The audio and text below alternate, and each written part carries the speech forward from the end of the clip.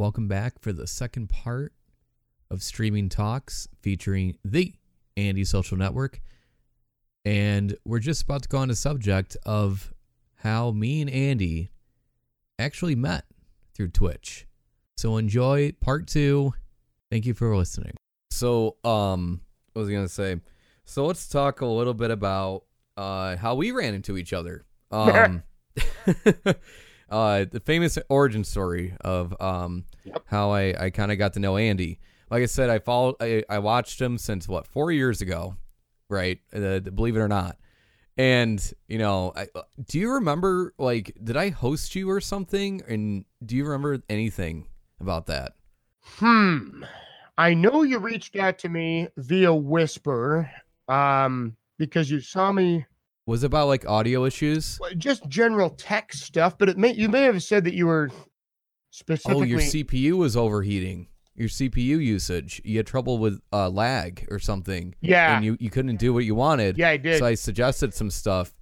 And that's kind of like how I kind of got to talk to you a little bit. Right. And now I'm remembering.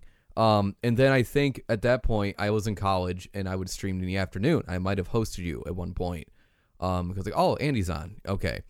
And I think I might have hosted you or something. And that kind of turned the light on because you're so used to doing different things. You're like, oh yeah. Oh, am I even following you? Oh, that's my Andy impression. It sounds like Jim Gaffigan. Oh yeah, you are kind of. Am I even following this guy? Who wouldn't not follow Knight? That's ridiculous. Yeah. I see what you mean. And this is something someone can learn from. This is main reason why I'm kind of telling this story is I followed him and I watched him for 2 years. And I never really said, I'm a big advocate of not telling people I stream because it's kind of I don't want to steal anybody's thunder. It's kind of, I want to be respectful to people because it's kind of someone's telling a joke on stage and you go up there, hey guys, I am a comedian too. That's just me. And it doesn't mean it's right or wrong. That's just how I am. So, and I'm like, okay, so Andy's going to follow me. Awesome. I've been watching his streams, and at that point I was playing a variety of different stuff. And then, basically Andy never followed me. So it's going along. And I'm like, oh man, this is about 3 months. The guy hasn't followed me. I don't know if he was just saying that. I'm not sure. I don't want to be weird. And so one day I just did it. I pulled the trigger and I was like, oh, hey, Andy, did you ever get that follow? And I kind of dropped it in there and you're going around and chatting. And you're like, oh, wait, I did it. I swear I did. Oh, well, I guess we'll have to do it. And this is before I was a mod or anything like that, And so Andy, so basically guys, if you can just tell people sometimes they're not going to bite you.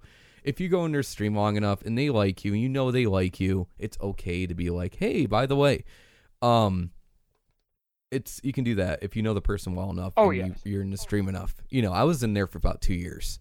In this case, it was perfectly fine. Yeah. And it wasn't even because of your viewership versus mine or anything like that. It's because I liked you as a person. And I'm like, oh, well, maybe it'd be cool. One day Andy will show up. Andy doesn't show up until 2 years. And it's funny because I know how Andy is. You can tell if I'm right or am I wrong. You basically watch streams based on games that you know. Is that right or wrong? Typically, yeah. That's what will usually attract me into your stream. If you're playing a game that I know, that's often going to be what I watch. I'm attracted to the familiar, and that's why I basically do a nostalgia stream.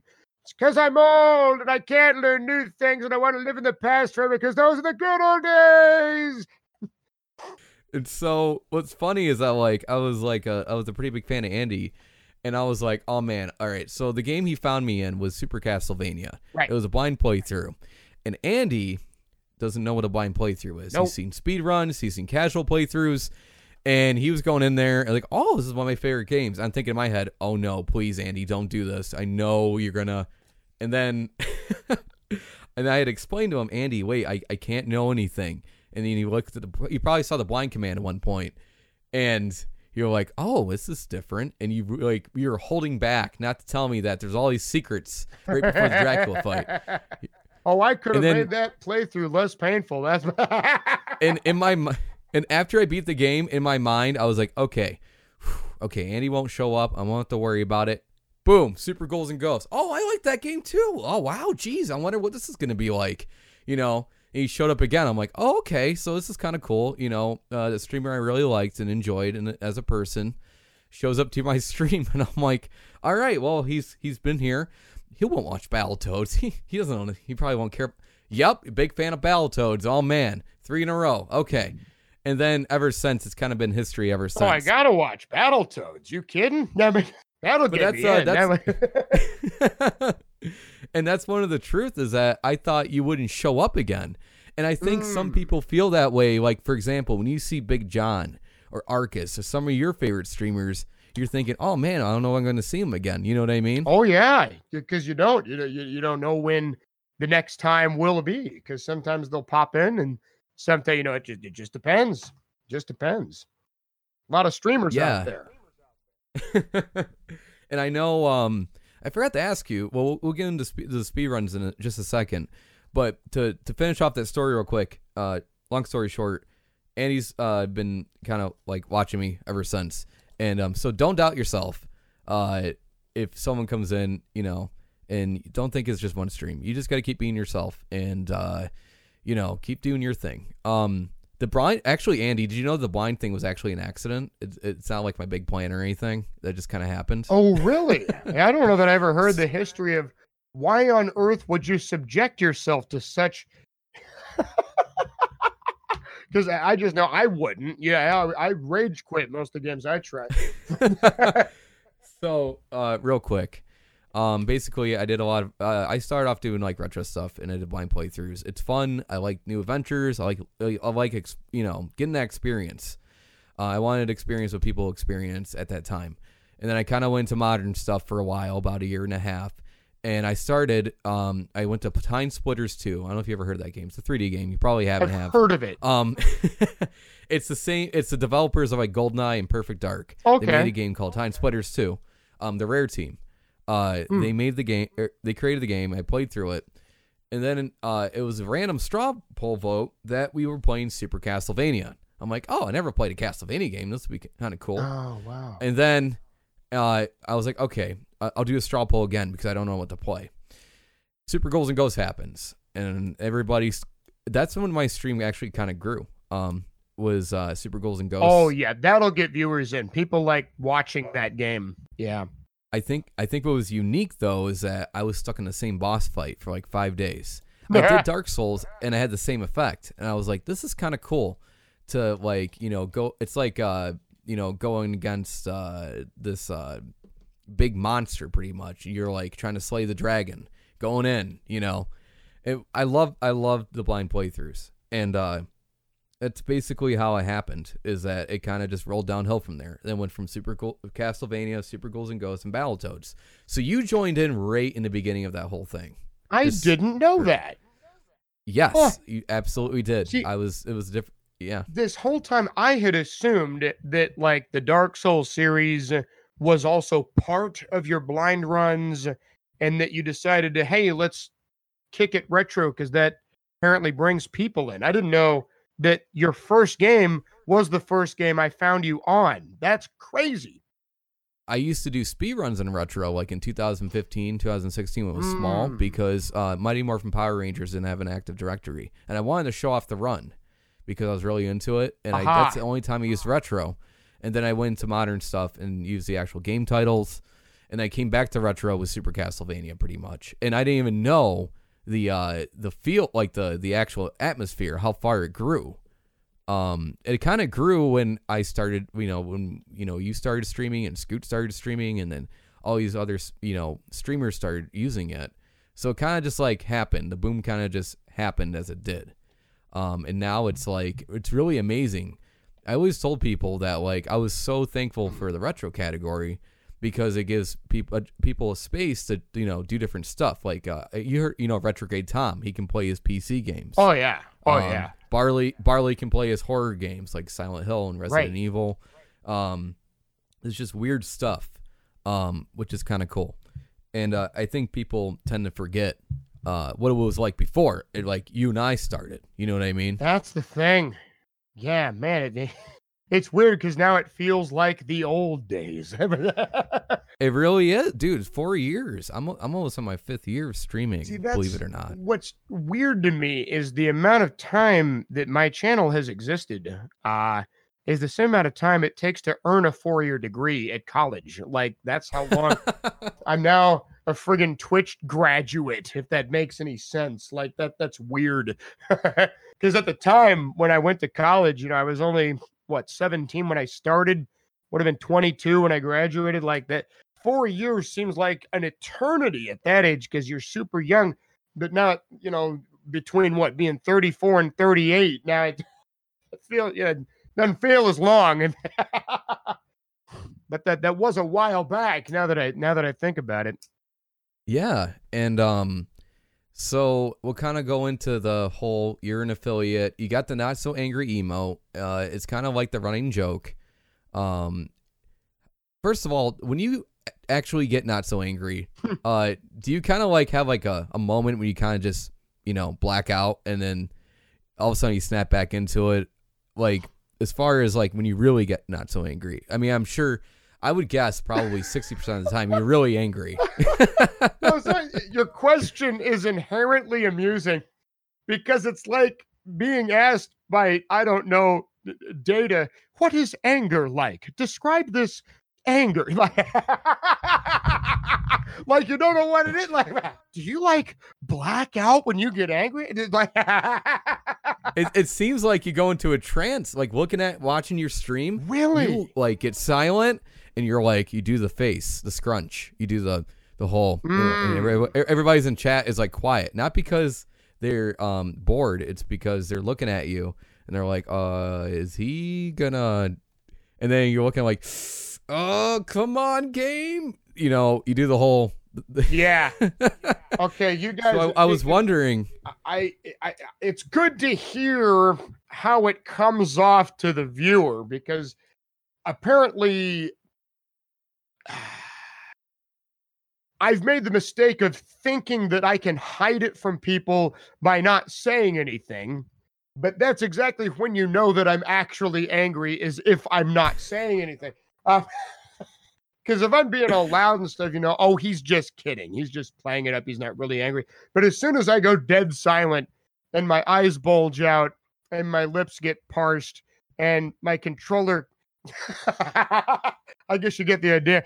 You can't in fact tell that I'm angry. Yeah, it's just, no, I guess it becomes about me and the game at that point. And what is it? I don't like it when the game thinks that it can play me. That's not how this relationship works. Game. I gotta ask, what makes you get so personal with the game? Like some people say, oh, it's just a game, whatever. You take it like to a whole new level. Like this thing hurt you in another life. I think yet again, it comes back to what we were talking about before. You see, I'm a trained musician, and through all the hours I've put in practicing my instrument and being, just generally a perfectionist about things, I tend to have way too high of standards for things that I embark upon. And the older I get, the worse this gets. Like I'm going to turn in to my caricature of Dr. Fraser Crane at some point. That whole rant that I always do is him. I mean, yeah, I do it for laughs, but yeah, I also kind of buy into it too. It's just, no, for God's sake, Nas, I did not spend 80 billion years at Harvard video game industry getting straight A's and over a 4-point, getting lauded by my professors and my colleagues to have some trolly ass game make me feel like I'm some kind of inferior Niles. It's not fair, And that's kind of what it is I don't like having all these people watching me, judging me, and me failing at something in front of them because I fear that it will make them think less of me and stuff. But at the end of the day, I got to remember that one, nobody cares, and two, they get actually quite a bit of entertainment watching a 38-year-old rage at a game and think that anyone cares. So sometimes I need to give myself some perspective and not blow everything out of proportion and make it all about me and my ego that needs a good popping, a little good deflating from time to time. Bring me back down to earth. It's not all about you, Andy. You know. Yeah, and it's it's funny because like you get so passionate about like playing good. But we all love you, right? We all like you.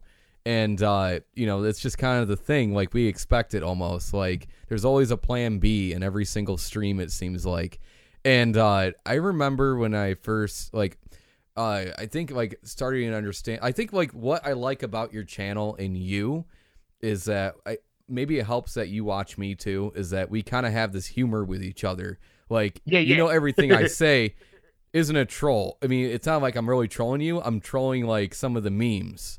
And I guess to kind of break that down for everybody who's never seen Andy stream before, there is a running joke that, when Andy has these not so angry moments, basically what happens, he goes silent, he gets mad at the game, and he switches to something else that's happy and fun.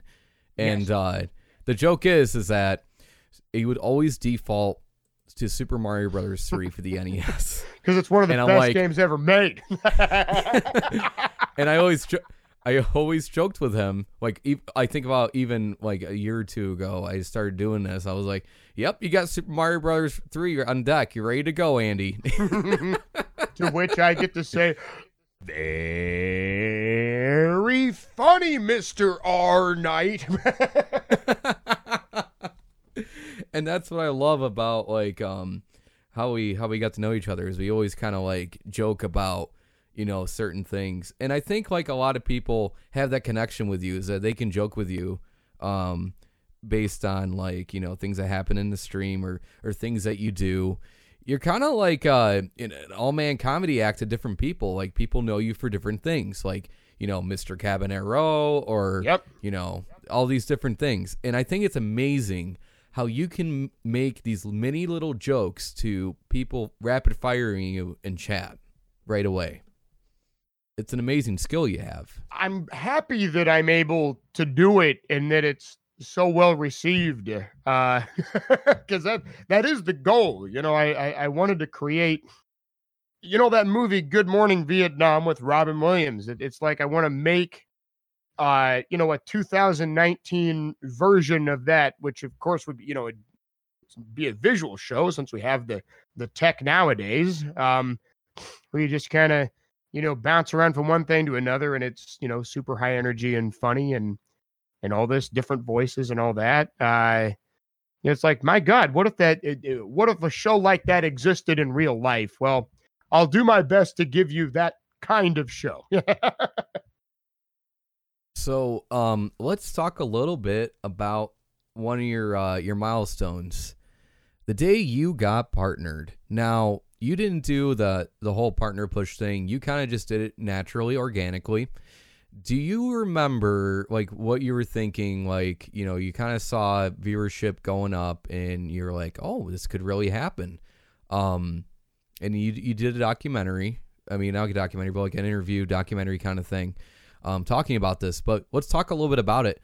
What was it like going into it? Were you like, okay, I want to make this happen? Or was it like, I'm just going to keep doing what I'm doing and eventually it might happen? I figured I figured it was just a matter of time because when I applied, that was after the achievement system had been implemented. Because I'd applied in the past and it always been rejected, but there was no achievement system. You just kind of apply, hope that they would accept you, and then that'd be it. But they hadn't yet. But with the achievement system, there were certain objective metrics you could hit to prove that you were worthy. I mean, they could still reject if they wanted to, but at least, you had something to go by. So yeah, I got to the point where I hit all the achievements. A big apply button showed up once I had hit them all. So I hit that, did the submission, and then, put it away. It took them a few weeks to get back. And actually, I convinced myself that perhaps my paperwork had just been, lost in the shuffle or something. And I figured, I'll wait a little bit longer and maybe reapply. But before I had an opportunity to do that, I got word live on stream that I'd been partnered, and they did it in the most trolly way possible. It was good though. What they did was very clever. You can tell who they are. You can tell who Twitch staff is because they've got wrenches by their names, and they're telling me to check something in my dashboard. And I was like, I don't understand. Check what? Like, yeah, there's some new product we want you to test out. Just go to your dashboard. I'm like, well, okay. So I went and I checked my dashboard, and lo and behold, it lets me know that I got the partner, and then I freak out, and then Jack freaks out, and the chaos ensued, and we had a jolly good time. Wonderful. I specifically remember from that stream is that you were playing Turtles, and everyone was talking about how Donatello, no, it was Leo or Mikey. It was Michelangelo maybe. I can't remember. Oh my God, bro. But I'm so high. He was just sitting. Had to. He was just standing there looking at the screen for like 45 minutes, and people were like, that poor turtle, he's just going to be sitting there. I do remember. Yeah, because in Turtles too, if you let the turtle idle, even for a split second, their immediate default is to stare at the screen like, what are you doing? Like staring at you like a DOS C prompt or something, like next command, please. Waiting here.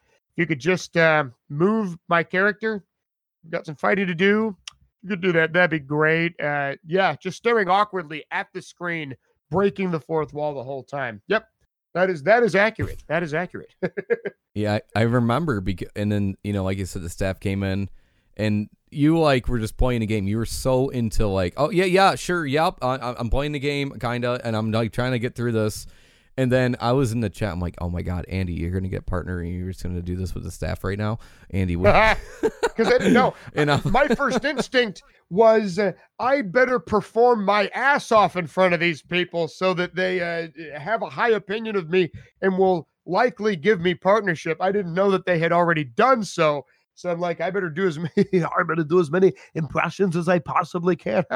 something, Monica. Whoa. But it turns out, no, there was no reason to do that. I just needed to do as they had requested, and all was right with the world. Man, that was such a fun day. And then everyone was like, yeah, awesome. And what was in a year at affiliate, so all you had to do was come up with some more emotes, and naturally there were celebrity emotes that you had, and you swap them out and everything like that. And then the thing is that a lot of people who get partner, it seems like at least very few people keep their viewership, and you and Scoot and other people have kept their viewership, and that just shows how organically you've done it since square one of doing the whole streaming thing, and it paid off. That is accurate. I say that because I want to sound like I'm bragging or nothing, but that is a very correct observation, because that doesn't always happen. But with me, yeah, we got the partnership. We didn't see the channel suffer, and people have stuck around. I did not do an official partner push for whatever reason. I just chose not to. I guess again, it's that whole like, I guess I wanted to do it like the most authentic way or something to make sure that the people actually liked me. I don't know, but but I'm very thankful that they were watching because they wanted to watch, and they still come back. Going back to earlier, with like the shtick and stuff, you made me think of different things that stick in people's heads that have caused other people to do the things I do on stream in their real lives. Like people now will start going like I've infected them with it. Now they laugh like that, which is funny because I only do it because a comedian friend of mine did it, and I would do it behind his back because he did it. I thought it was funny. Now other people doing that. The whole Chad Croker, herbida derbida rebida rabbit, herbida derbida wobbida do, to fill in lyrics you don't know. Other people do that in real life when they're singing and don't know, and they're herbida derbida rebida rabbit. They'll start doing it with rock songs. And then one guy was at work, at a computer in front of his coworkers. His computer was giving him flack, just balking at him or something. And he yells at it and goes, Scott, in that voice. And everybody turns and looks at him like, what? Just blatantly does a Dr. Evil in, 2019 with no context, yelling at a computer. This and much more madness can infect you too. Coral too. Coral. I've managed to keep that meme alive after the show. The show is over, right? There's no more Walking Dead, or do they still make those? I don't even pay attention. I've never seen the show. I just know the meme. I didn't know who Rick was until your channel. I think Coral's even dead, but I still do the jokes because that's funny. We don't believe in dead memes. We believe in good memes. Memes don't die. They just get recycled ad infinitum for my purposes. And so, speaking of memes, let's talk about your meme box a little bit. Something that people are always amazed when you come on your channel. How is he doing it?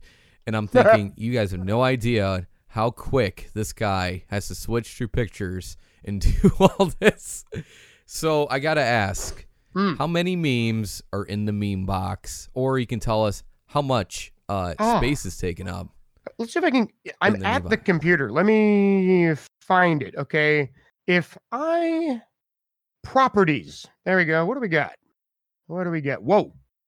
Okay. It is currently 8.08 gigabytes on the disk. That's a big folder. That's, for pictures and GIFs, that's a lot of memory. Oh, yeah. They're like 0.5 or like 5 kilobytes or something. And that equals to... You got a lot of stuff. There's a lot. Oh, wow. There are exactly 10,305 files in the folder. Some of those are duplicates for certain reasons, spelling reasons. Sometimes I'll spell... How do I say it? It's a way of categorizing the memes, because sometimes you'll associate a name with an activity or an activity with a name, and sometimes I'll save it as both and name it both different ways, either activity first or name first, depending. But most of these are unique files. Wow, that's crazy. Actually, I didn't know that until you asked, and there you go. Yeah, so wow, that's a lot, and I'm sure people always wondered how much. So currently, it's that many as of right now. I'm sure more will be coming. What's one more another thing I want to talk about? One of the best streams, and I'm going to tell you why it's the best. I screenshot it and sent it to somebody. Wayne's World. Oh, what do you remember from that stream? Yeah, I only did it once. I got to do more of those. It's just the character streams, those character theme streams are very tricky, difficult to pull off and require some preparation. But yeah, the inspiration for that one, let me see. I dress up like Wayne Campbell. I got the hat, I got the hair, I got the, the wig. I got the black shirt, well, like normal, right? Yeah, I was able to find a high-res image of the old Wayne's World set that I could use as my backdrop. I make, custom Wayne's World everything. The Garth cam was pretty good. I make it look like I've got Garth on like a Skype cam where the meme box normally would be, as if he's right there with us. And I took a lot of clips of him off this old Wayne's World board game, like a VHS interactive game. All the clips are taken from that, where he says all his different catchphrases. So I've got them clipped so that I can play any one of them at any time in response to things I say, as though he was really there. But of course he's not, it's just footage. And then I managed to get through Wayne's World on both SNES and Genesis, which is not an easy task, which is maybe another reason we haven't seen that show come back again. But gosh, it'll be fun to do. Definitely been long enough to do it again, but that's all it is. I mean, I'm just pretending I'm Wayne and that we're doing the show on Twitch TV, and and there's your concept. I mean, that's it. Character interacts with chat, plays game based on character. Boom, done. So It sounds really sophisticated how he did that. I don't know how he pulled it off, but man, that stream, that was a lot of fun to watch and to see people's reaction. Like, oh, that's so weird. And I remember you being very nervous for that one too. Yeah, it was. There was a lot of, oh, what do And you the think Dr. could Evil go one, you wrong? were afraid too, a little bit. That's fun too. I like those. Yeah. Dr. Evil plays SimCity, but he doesn't know it's SimCity. He thinks it's real. And then he blows up the whole thing at the end. Oh, it's the greatest. And he had the cat. Yep, I bought a stuffed cat that looks very much like the Dr. Evil Mr. Bigglesworth. And I even got the mail mix. Most importantly, the Bob Ross streams. Now, let's talk a little bit about Bob Ross stream. First of all, it's hilarious, the little squirrel you got. Good old Peapod. But I think and someone in chat said it, you were like the Rayman of Mario Paint when it comes to doing the music part. But how do you feel like with the Bob Ross streams as far as like doing them? I mean, that's like a lot of great stuff you made. Do you like eyeball some of that, or is some of that like pre-planned? Oh, okay. Here's how they work. Yeah. If I'm doing pixel art projects, like recreating a scene from Metroid or Mega Man or whatever, right? That's all pre-planned. I've got all those sprites cut out on my computer into 16 by 16 quadrants so I can make the stamps and make everything accurate to the original game as much as possible. That stuff is no eyeballing. It's all scienced out ahead of time. Anything that's not that is done by hand, done by eye. Just kind of going with it and hoping it turns out okay. So on top of the Bob Ross streams, what is one of the favorite pieces you did, you feel like? And what's one of the worst? Oh, let me see. It's a good thing I only remember what's good. Not sure. Usually if something turns out bad, I'll catch it and erase it. Because I'll be like, nope, this isn't going the way that I think it will. One of the best, let me see, goodness. In terms of pixel art projects, I mean, either that Super Metroid one or that Mega Man X one has got to be one of my favorite pixel arts. I mean, but there were other good ones too, like that Castlevania Flying Demon one. Oh, you like the Battletoads one? That was kind of done on a whim. I just had to look that up. What was it? Yeah, I didn't have time to pre-plan it. I kind of looked at the sprites on my MacBook and tried to replicate it as close as I could in real time with no preparation, cutting them into the quadrants. I'm surprised it turned out as good as it did, honestly, but I'm glad you like that. Yeah, I did. And of course, the infamous Steve. You remember the Steve Ross? Wow. I always bring it up on purpose. Wow. What was, okay, those who don't know, there is a time, it was a Bob Ross stream. Basically, what a Bob Ross stream is that Andy will dress up as Bob Ross and he'll cosplay as him and do the voice and the squirrel and the paintings and stuff. And he composes the music himself. But at one point, someone was like, can you draw Steve? He goes, oh, Steve? Oh, I can draw Steve and his little face. And he purposely made it bad. It seemed like, at least. And you're like, let's give Steve and he drew a mustache. And it turned out something different. And you can find that clip on Andy's channel. But what was your reaction when you realized what you created? Oh, as soon as I painted it, I was like, oh, no. Now people are going to be making Dirty Sanchez jokes and all kinds of stuff. No, because you never know what it's going to look like until it comes out, unless you exercise a little forethought. And I don't always, because I know that you have to try things. You got to throw the paint on the canvas to see. Sometimes I will experiment with different colors or techniques live on stream, not knowing what'll happen.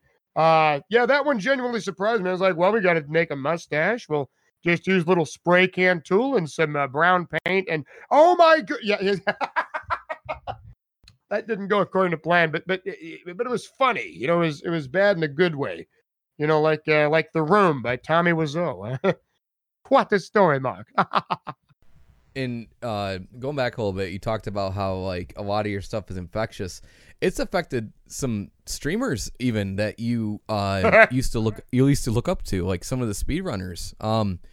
What was, speaking of speedrunning though, who it was Dexter that you watched, right, for the Batman run? Tell us about when you first found out about like speedrunning. Oh yeah, that's easy. I was just watching YouTube videos one day, and this one showed up in my suggestion feed that said like Batman beaten in 10 minutes and some seconds. And I'm looking at the thumbnail, and it's this guy wearing a Goomba hat, and there's like a crowd of people behind him. And I'm like, what is, okay, first of all, no way did anyone actually beat that game that fast. That's impossible. And why are people watching someone playing a video game? I've got to see this. So I click on it, and yeah, one, I was proven wrong. Yes, Dexter can absolutely play the game that fast. That was the first speedrun I ever saw. Didn't know that was a thing. Didn't know that was a sport. And so my mind is blown right there because that's a hard game. And then why are people watching? Because it's awesome. That's why they're watching. And so I got hooked on that. This was well before I even knew what streaming was or had gotten into that. Yeah, I found out about speedrunning and I just watched a bunch of speedrun videos because I found it fascinating.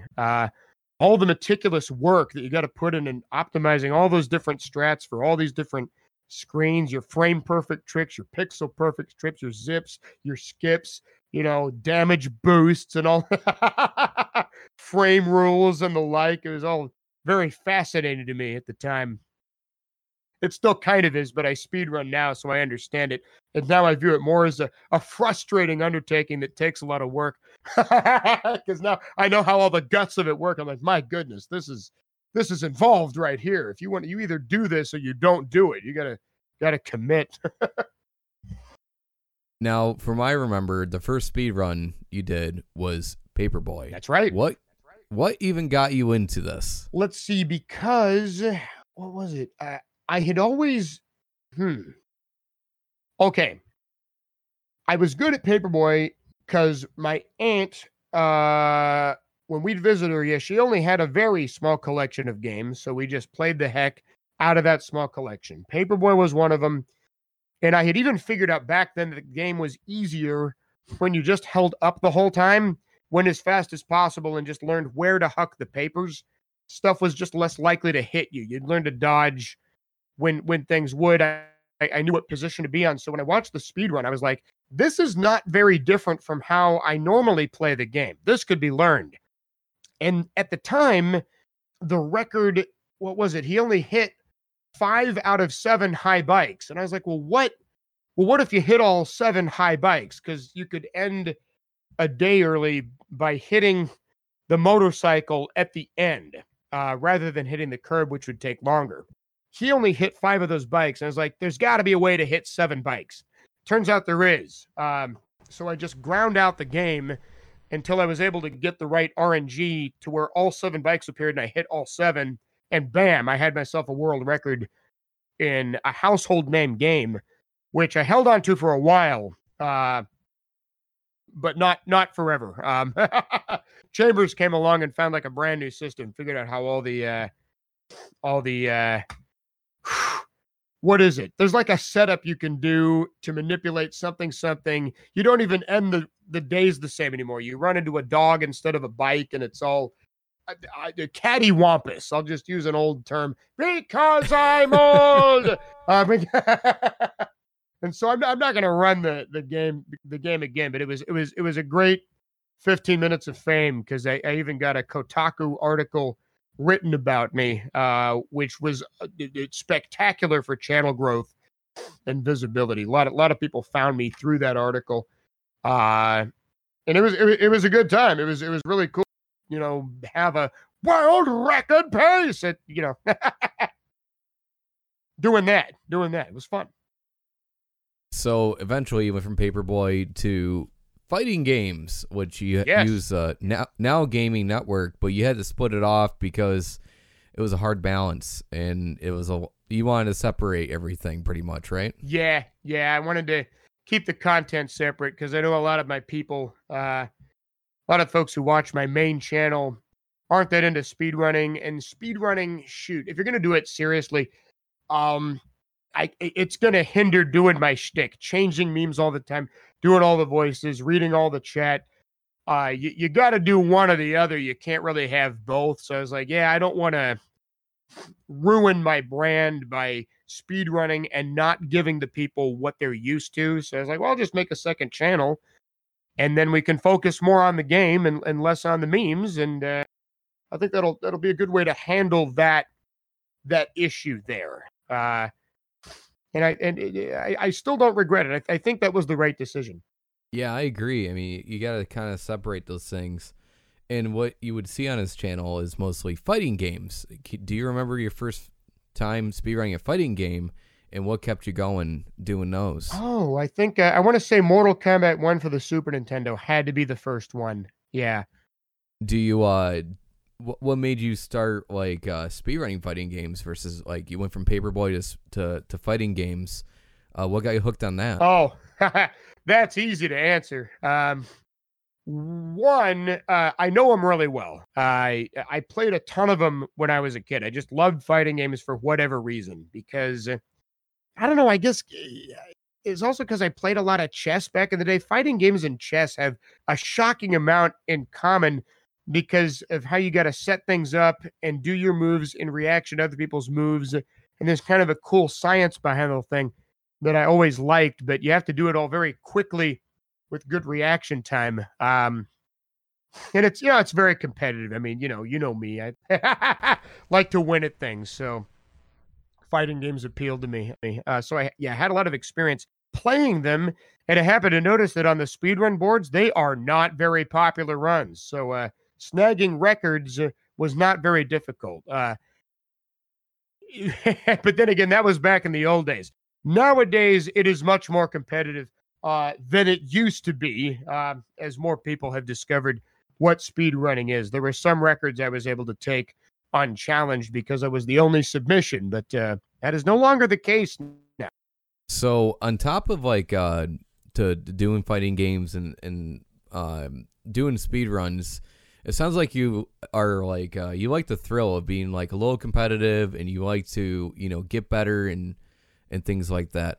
Do you have any influences you had going into speedrunning? Hard to say. I mean, there were runners that I enjoyed watching, like Dexter and Duckfist and Big John and a whole bunch of them. I used to watch a lot of Furious Paul. He'd do Castlevania 4 runs back in the day. He's doing Vanilla WoW stuff now that Blizzard relaunched that. And that's exploded. That's very popular because WoW is very popular. Trying to think of other runners. I mean, there's so many. I'm trying to remember them by name.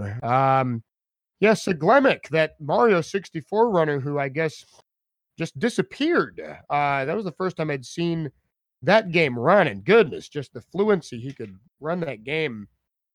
Like he's playing a 2D game. It just looks so easy the way he would handle those 3D environments. His tricks blew my mind. And I watch, of course, a lot of Arcus. He's got the world record still in Ninja Gaiden. Goodness, there's there's so many speedrunners. How do I mention them all? And Arcus was like one of your biggest supporters as far as like partnership and stuff. I remember being in a stream, and he goes, "Yeah, Andy's one of the most successful affiliates." And that's like time, really yeah, that must have been really flattering to hear. Oh yeah, I know why too, because okay, so this is something I always wanted to tell you. Now we have the chance to do this.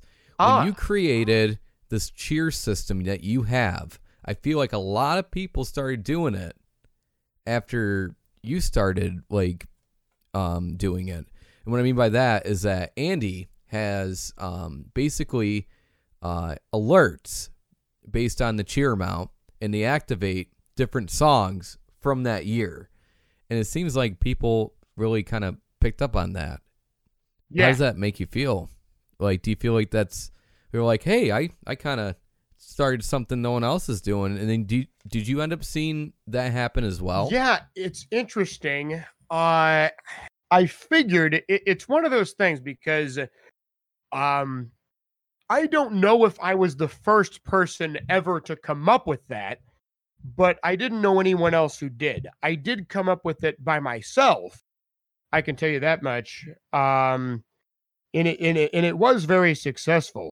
Yeah, that worked really well because I was just poking around in Streamlabs looking at all the different options, and I was like, "Oh, really? You can tether certain sheer amounts to trigger specific alerts based on the amount." I'm like, "Oh, well, goodness, yeah, I could do all kinds of things." That's so it'd make different numbers equate to different meanings, and that was a way of making it kind of a fun thing, and then that way the viewer would get rewarded with more than just a little dancing diamond or something. They'd get a specific clip that they can chew up at specific times.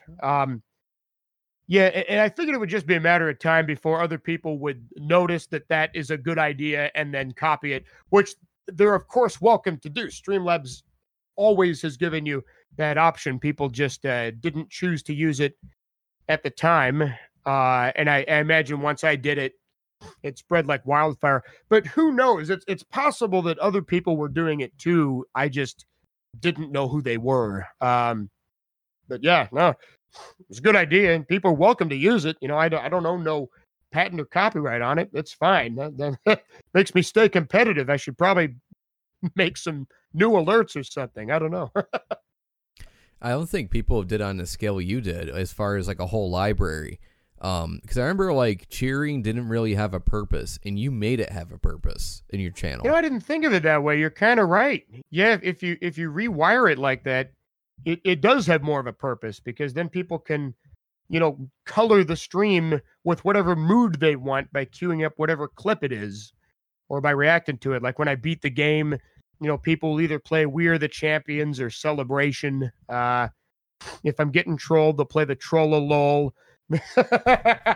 or the brick house. Dun-dun-dun-dun. They like that one. That's probably the top rated cheer. Two big reasons that might be the favorite cheer that is used in the channel. And of course, some people use it as an entrance, like Chef. I know that Chef every time in the beginning of the stream. Yep. You hear the Power of Love. That's Chef's. He's claimed that he play. It's his tradition. He plays that one at the beginning of every stream, and I salute and appreciate him for that. That is commitment right there, because he doesn't have to. He chooses to. And it's with the Kirby usually too. It's usually something like that. Yep. That's amazing. That people have like basically made an identity with themselves based on like the cheer system you had. Anyways, I always wanted to tell you that. I'm like, I don't know if Andy realizes what he kind of ran into. It's weird, the monster we've created. It's even gotten to the point where I voice certain users with certain voices, because I'll do that. That guy Misfits. I always voice him as Kenny Rogers from Kenny Rogers Jackass. Nobody wins in a David challenge. Everything he writes, I'll read in that voice. Same with T-Tone. Y'all, everything's got to be read as Arnold Schwarzenegger, because he said he did steroids once or something. So that just stuck with him at all times. And so it just depends. If Guy from Red Bank types, I'm Guy from Red Bank, I read a lot of comic books, I'll read them like Brian Regan. It'll be, it'll be like, I do not sound like that, Andy. Like he'll write that, but I'll still read him like that. And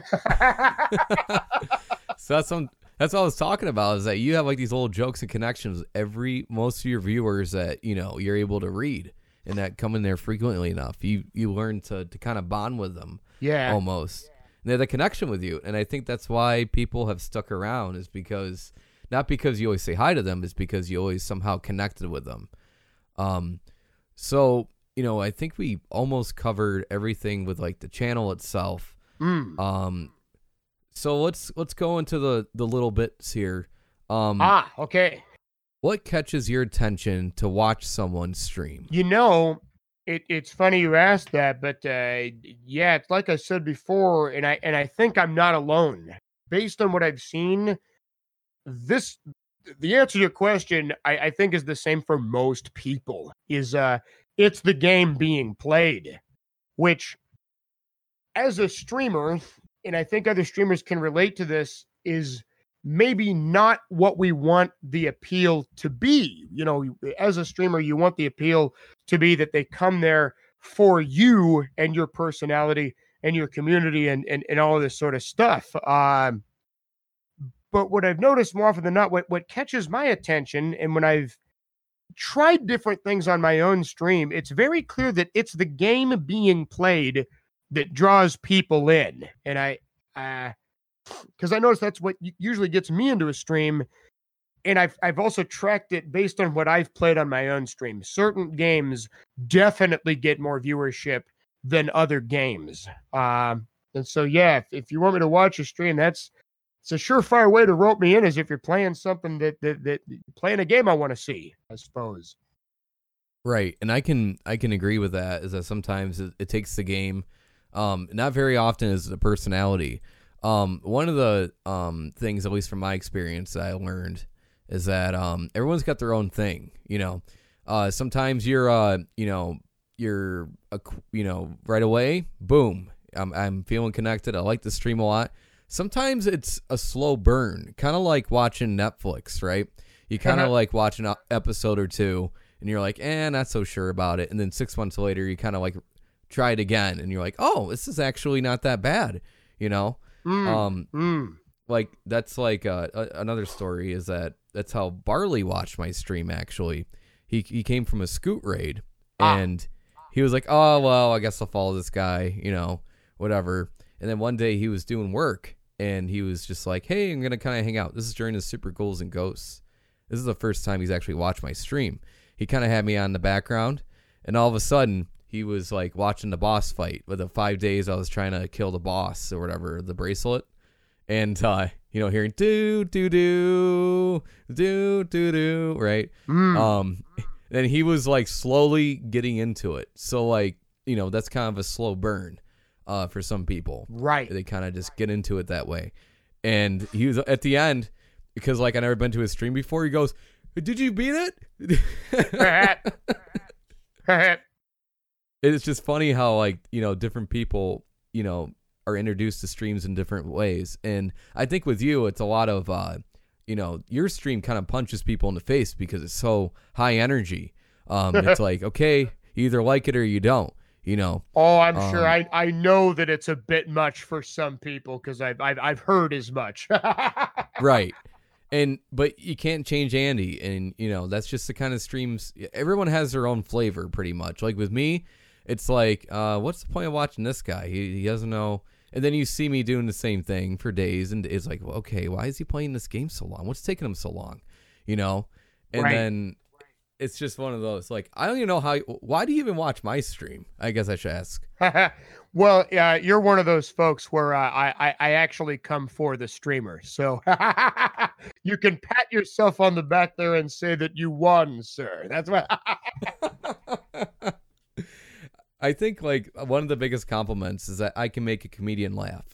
That's what I always tell myself. Well, you're funny. You say funny things. If you say funny things, I'll laugh. It's funny, like, sometimes you say stuff that isn't even funny, but it's funny to other people. Like, the things you do, your mannerisms. You're like, I do this every day. What's so funny about it? Same thing with me, like, I guess my sarcasm and things like that towards the games. Well, see, that's the thing, is I always appreciate, I always know you're kidding. So whenever you make fun of me, I actually do appreciate it. Like we were saying earlier, off stream, how anytime you do an impression of me, I think it's hilarious, because as a guy who does voices, and I don't know how I sound to other people in my normal voice, it's funny what comes back at me, like what stands out about stuff I do. So when it gets thrown back at me, I'm like, I guess I really do that. That's hilarious. You know? And actually, your impression, my impression of you is Tobor's impression of you. So Tobor. Exactly. I clipped it and I sent it to him, and Tobor was like, what? Oh, no, you didn't. I'm gonna go, no, don't worry about it. Andy's gonna laugh about this. Don't worry. And then you did laugh about it because I was like, I knew he would get a kick out of this. Well, it was hilarious because I had no idea that I did that. But then as soon as I heard it, I was like, yep, I absolutely do that. Wow. I learned something today.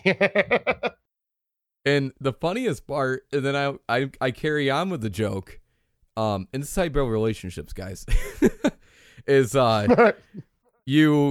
I joke about, like, you know, what if Andy, you know, his brother does the same thing? I wonder if his family's like that. They're at the dinner table. Exactly.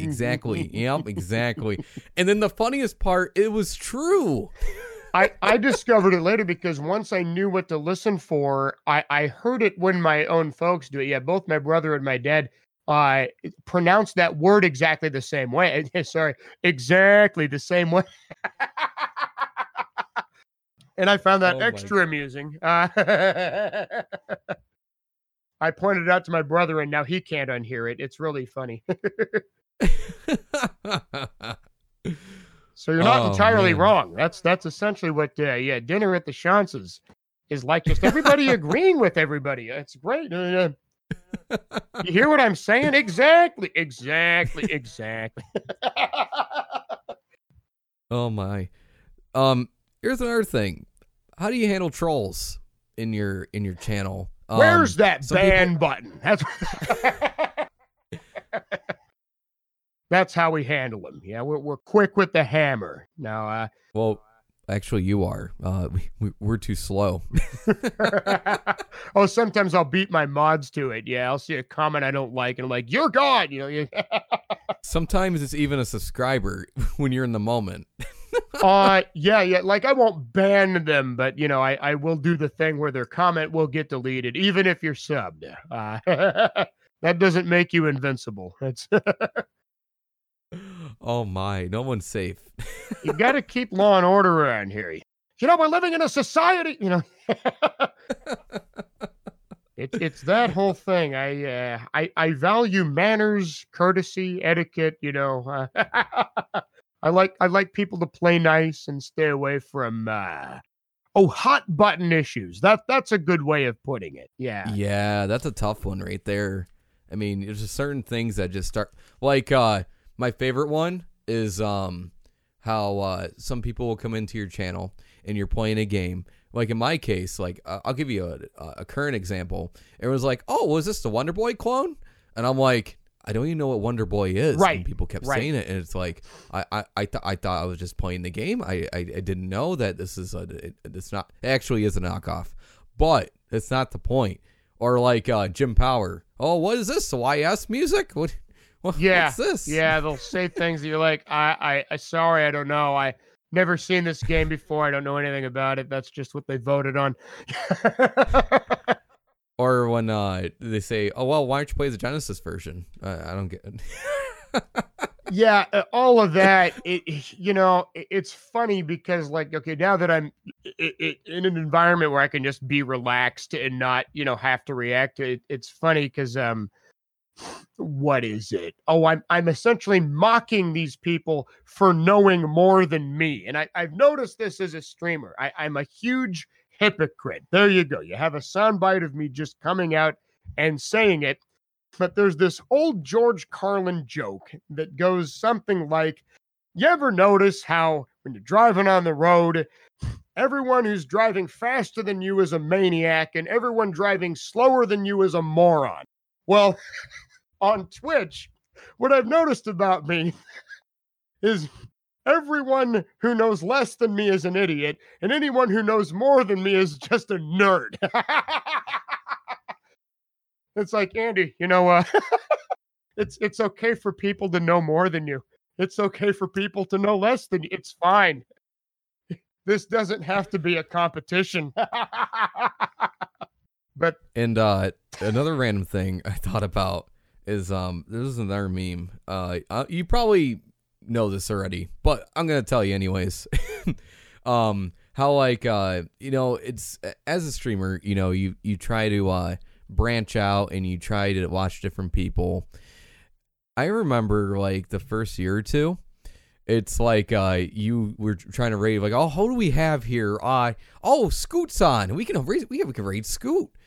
It would be that like every stream, and Scoot be like, oh well, here comes Andy. Like, and it's funny. It's funny to me because like it was like that every time. So like the meme would be like, oh, I wonder who we're raiding today. You know. I remember that. Yeah. I used to just raid him after every single stream.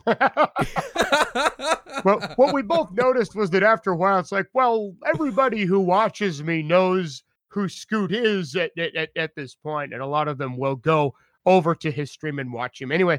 And that it would do the community more of a service if I spread the love a bit. So it's important to support mini channels. And I also notice, based on talking to you, especially today, you're kind of like, you're a man of routine almost. Like, yes, this is what I'm used to. This is what I'm playing. This is the games I like. This is one of my go-tos. How did you learn to branch out to other streams and watch them?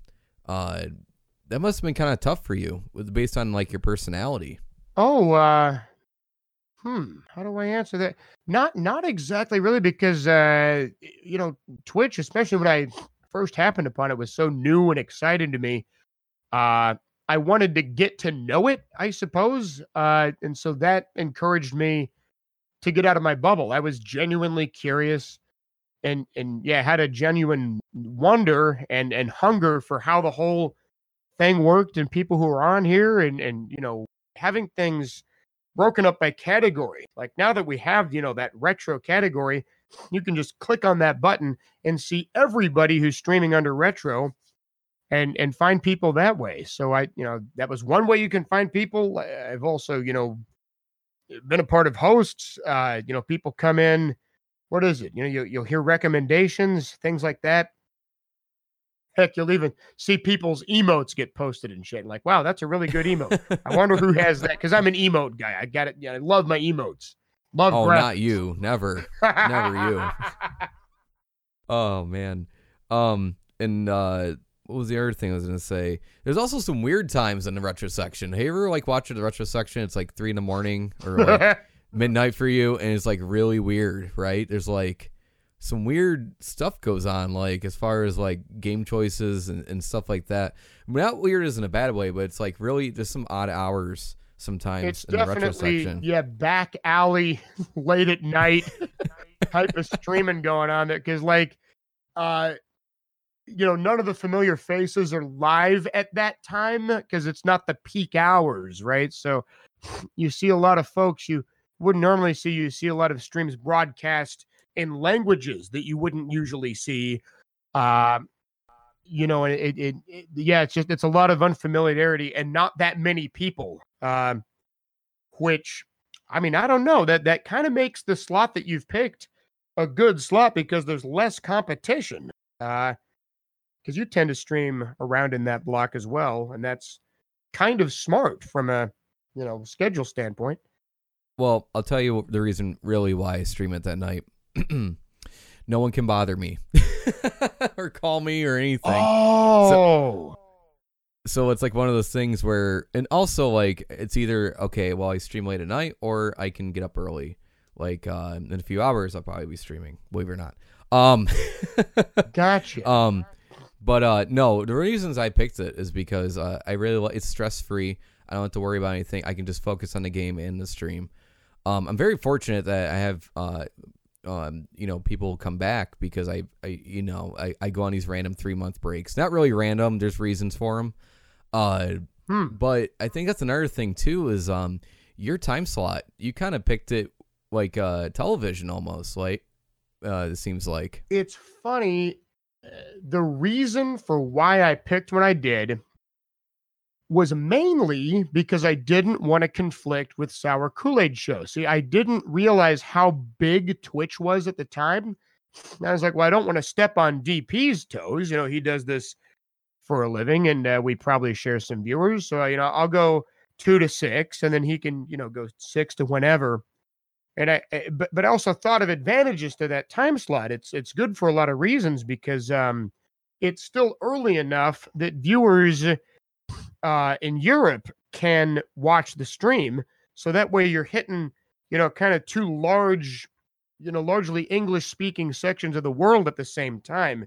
And I think that's, that kind of wound up being an accidentally good thing. There's actually been a few accidentally good things about how we've streamed. Having that retro category in itself has benefited me greatly as a retro variety streamer. Most Twitch streamers are stuck having to only play one game and stay under that game, or they notice that their channel dies if they switch to something else. But because I can always stream under retro no matter what I play, that's also been a big help in addition to streaming when I stream. So it's pretty cool. I'm actually kind of lucky in a lot of respects that I'm able to do what I do.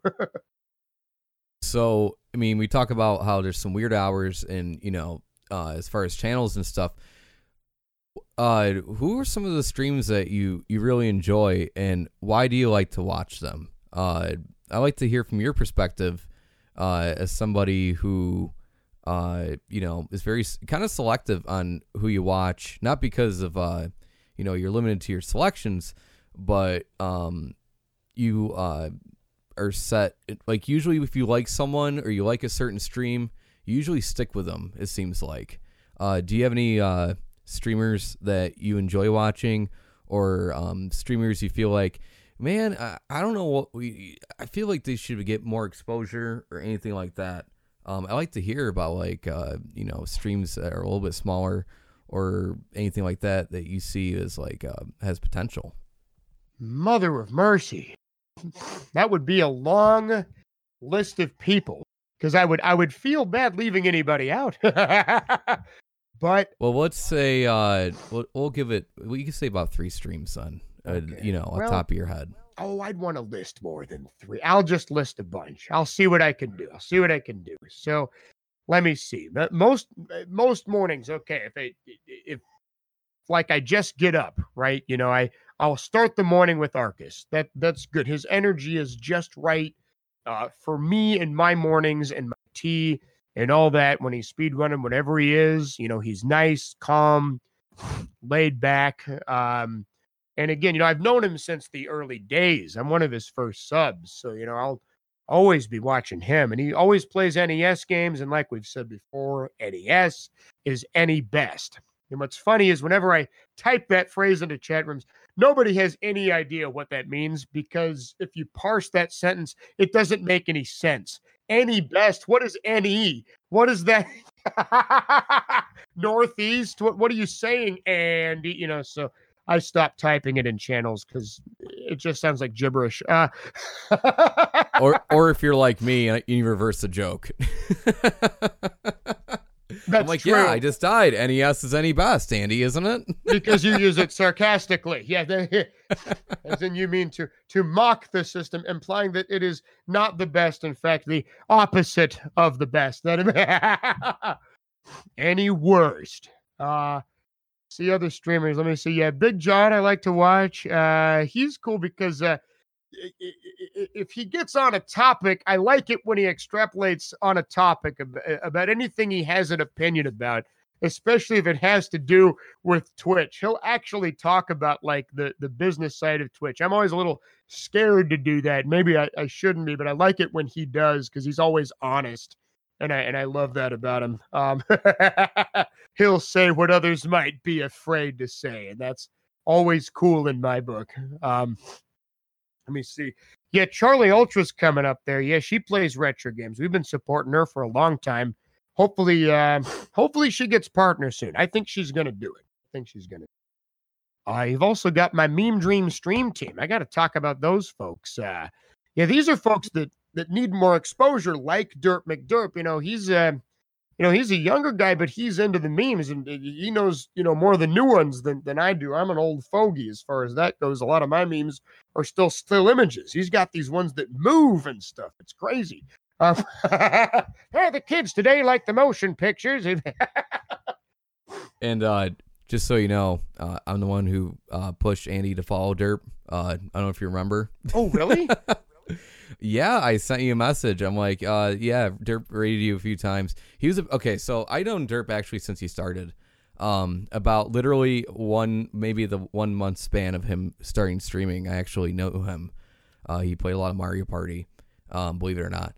And this is before he had all the fancy memes and stuff. And he was a fan of your channel. And I noticed that he was like cheering and hosting you a lot, and I knew him, and I'm like, Aha. I'm like, Andy, I'm surprised you don't like. He does like memes and stuff. He like, oh, I guess I should follow him. And I think there might have been a couple other people, and there was a couple people that hosted and stuff. Because myself, I forget who hosts me sometimes. I forget to follow. I'm in that point now when I'm like, oh, okay, you know what I mean. And I don't do it on purpose, just like you did, and for sure. Yeah. And I remember messaging you like, hey, Andy, you should probably follow this guy. He might be up your alley. And then, you started the Dream Team from there, right? Yeah, because he hit me up well, he didn't actually ask me to create it. He simply talked about creating it. And then I asked if he had a way of creating it. Like, do you know a partner who can make that for you? And he's like, actually, we don't have anyone who can. But, of course, I was willing to. I didn't have any teams created. I had nothing. So I was like, well, that's perfect then. I'm all about the memes, so I'll create the Meme Dream Stream Team. Boom. So we got him on there. We got that guy Nicholas on there. Magnus Live on there. All good people. And that's kind of what binds them together. They got they got memes that they can queue up that play during their stream depending on the situation. It's fun. I like them. And then other streamers, okay, so yeah, you got Ancient Dragon, obviously good people. Got to shout him out, talk about him. I'll sometimes play Mario Kart on them with them. He's got a similar sense of humor to mine. He's in my stream a lot, watches me all the time, and we get each other in terms of what we think is funny. Good old Lobrilla, sometimes we call her Trollbrilla, Lubrilla, Ludrilla, because she likes to make dirty jokes during her channel. That's always the joke. Cobrilla, basically, because she cosplayed as the Cobra Baroness that one time. So Cobrilla, but yeah. We got her. We got, oh my goodness, there's just so many. There's obviously my good friend who I live with, Mr. Scoot, who I watch all the time because obviously I live with him. Boom. Even when I'm not watching him, I can hear him from downstairs. You got the combat people like the Combat King and Outworld, part of the Mortal Kombat community. You get how do I live? Spicy Back Pain, who blew up. He started in retro doing PC games, and now he's doing improvised role play, doing like Grand Theft Auto 5 and Red Dead as these characters that he's invented. It's been interesting to see his progression because his channel's exploded. And that's always what he wanted to do, was to do live action or role play like that. So that's pretty cool. And it blew up because a lot of big streamers started catching on the GTA role play. It was low key for a while. Oh, I see. And then a couple of big streamers started doing it, and then people getting involved. And so that whole thing it's become a soap opera for a lot of people. That's incredible. I didn't realize that was the history of it and why that had happened that way. That's pretty cool. Yeah, that's my understanding, at least watching it, because I remember I seen GTA roleplay, and then all of a sudden these bigger streamers started checking it out and started doing it, and it's benefited a lot of people, especially Spicy Back Pain, who is good people. I love Spicy, man. He's such a good dude. Oh, absolutely. Yeah, no, I'm glad to have known him back in the early days too, doing Turtle Tuesday, because I'd always tune in for that. He'd speedrun NES Turtles every Tuesday and play clips and stuff from goodness, when Oprah had the Turtles and April interviewed during the show. There's just some really funny, awkward moments there. Not too shabby, Trebek. Let me see. Speaking of Turtles, General Andrews speedruns and has world records in like Turtles in Time. That's what he likes to play. Of course, we got to talk about JC, who's got world records, Battletoads, Castlevania 4. He's running that Super Ghouls and Ghosts now. Absolutely crazy. He's admitted that the game is really hard now. which is absolutely true. I beat that once. I don't think I will ever revisit that again. Once was enough. I don't want to touch it with a 10-foot pole. So then you got JC. I'm sure you're missing a lot of others. And don't worry, Andy didn't forget you. He's just trying to think off the top of his head, which is tough to do because there's so many streamers. And, I have a long list myself. It's very tricky to do. I know so many people, and I'm like, that was why I was hesitant to give a list in the first place. I'm like, I know I'm going to be leaving out some obvious people, and I feel so bad if I left some. But it's difficult because there's so many people. It would be impossible to literally name everyone. Oh, my good friend. Oh, hey, Nico. Yeah. I've had him on my stream. We did, co-op Battletoads, which was cool. People love seeing that. We're going to have him on the stream again, doing Battletoads and some Cuphead. So obviously he's good. I try to tune in when he goes live if I'm up when he's doing it. Yeah, but it's tricky. It's tricky. I'll just say that much. And, all those names you mentioned, they're all great streamers, and you should check them all out. Look them up and search and put their username in. They're all great streams, and you should definitely check them out for sure. So you were going through, streamers that you really think that, should get exposure and you like and you think they're good people. Can you tell me a time you don't have to say any names, but had a bad experience in the stream? You mean like if I was in someone's channel and had a bad experience? Yeah, and you're like, oh, okay, well, I'm gonna see my way out. I'm trying to think if that has ever happened. Like if it was the way that they, their style just didn't match what you liked that day, or what you felt like watching, or anything like that. What made you? Have you ever tuned out of a stream? You were like, all right. The only thing that comes to mind, and I don't remember who it was, because I wasn't in the stream long enough to know who it was.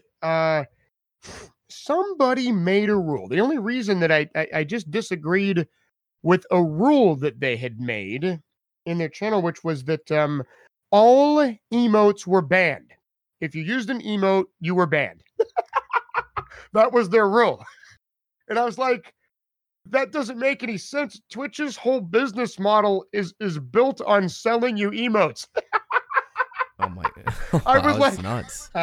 This is the most counterintuitive stream I've ever heard, but he's just one of these guys. Like I don't even think, I'm not even sure if I said hi in the channel. I read the rules, watched for a little bit just to be like, are people really not going to use any emotes in this channel? Lo and behold, they were not using emotes. He was just one of those folks that I guess gets super triggered by emotes for some reason. So he had them banned from his channel. I don't know, but that's the worst I can think of. And honestly, that's pretty tame. That's just me disagreeing with a rule is all. He's probably a perfectly fine person in real life. Maybe I wasn't around long enough to know. And one last thing I want to ask you, what is up with the bean tree? Oh, we're gonna ask about that. No, that's fine. We've made that public knowledge. That is fair game. Yeah, when I lived in a garage, and I know what that sounds like. I am 35 years old. I am divorced, and I live in a garage down by the river. No, it wasn't as bad as it sounded. I mean, I pimped it out to a degree. It was a nice little garage, but I streamed there, but there's no bathroom in the garage. So when I would, do my business, I would do so on a tree that was in a yard that was behind a fence. No one could see me, so it was still, doing my business in private. But that's what I would do, and we would always have the joke about the golden tree. But no, it doesn't work that way. I like to think that it was good for the tree, especially at the time I was taking these multivitamins, and your body can't absorb all the nutrients in a multivitamin, so what it doesn't absorb comes out in your urine. That's true. So I was actually Oh providing wow. essential nutrients to that tree. It should be thanking me, if it could. But thankfully, it's not one of those Lord of the Rings trees that can walk and talk, because that'd be weird. It I got have to weird, ask, didn't it? well, how'd you end up in the garage? I chose to live there. Yeah, no, because it was separate from Really? the rest of the house. Yeah, it was a separate building entirely. So I could be as noisy as I wanted to without bothering anybody. And honestly, they wouldn't bother me either. They could be as noisy as they wanted, and they wouldn't bother me. So it worked out Were they pretty bad good. roommates? No, most of them were fine. Most people Mhm. who I lived with were fine. Not everybody, but for the most part, we were okay. Yeah, when I was in college, I had like 6 roommates, and the dishes were always full in the sink, and The bathroom sink. No, I'm just kidding. No, luckily I But never now, got that bad around here. But yeah, same problem. Same problem. it's interesting. I mean, I heard about the garage thing, but I wasn't sure about it. I was like, oh, all right. I was like, well, I might as well set the record straight. So, you chose to live in the garage. You chose everything, so you wouldn't bother anybody. What was I gonna say? How'd you end up how'd you end up declaring the garage? Like, did you claim it, or like, how did that go? Oh yeah. I just claimed it. No one fought me for it. So garage was mine, and that was perfect. Because it's peaceful out there. If I want to go in to use the kitchen, use the facilities, I can at my leisure. Thank you very much. No one says leisure anymore. I got to bring that back. At my leisure, Niles. There you go. Say it more sophisticatedly. And then you went from the garage to your brand new home with Mr. Scoot. Shout out to Mr. Scoot, very good dude. I love that guy to death. Oh, absolutely. How much of a change has it been streaming wise now after living in your new home? Oh, fortunately, it hasn't, affected the stream negatively in any way. This has been great. Being up here, I still have a lot of space. Because the garage was nice and big, but this portion of the house that I'm in is also very spacious, so it's nice. I got everything I need in here.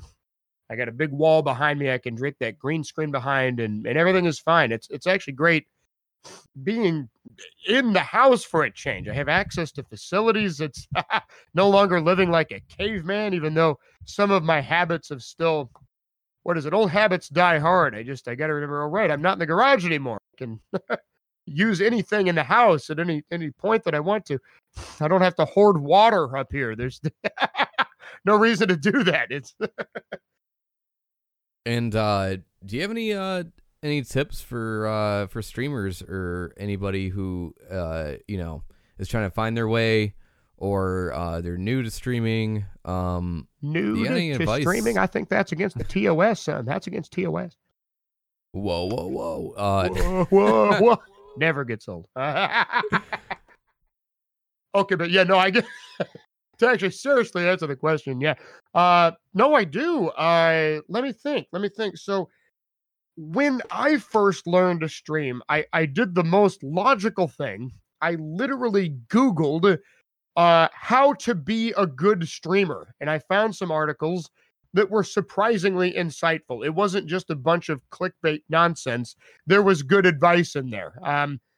One of the things was keep a schedule. And for my main channel, I've always done that. Once we got out of beta mode, for my first 3 months, I didn't mess with the schedule because that wasn't important. But once those 3 months were over, I'm like, okay, yeah, we got to go to 2 to 6 at least, and be consistent so that people know exactly when to tune into your channel.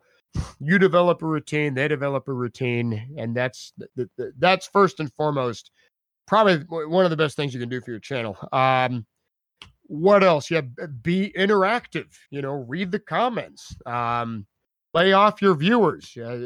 Keep that conversation going, because that honestly makes it more fun. People love it when they're affirmed. Go figure. People like personal affirmation. So whenever you read a comment, going to do that to somebody. It's like you're in real time pen pals in a way, you know. And so that part's really cool. That was probably the most attractive part of the platform that kind of sucked me in. I saw that and I was like, oh my goodness, they can type to me during the show in real time and I can respond right back at them. This is too cool. So yeah, make use of that.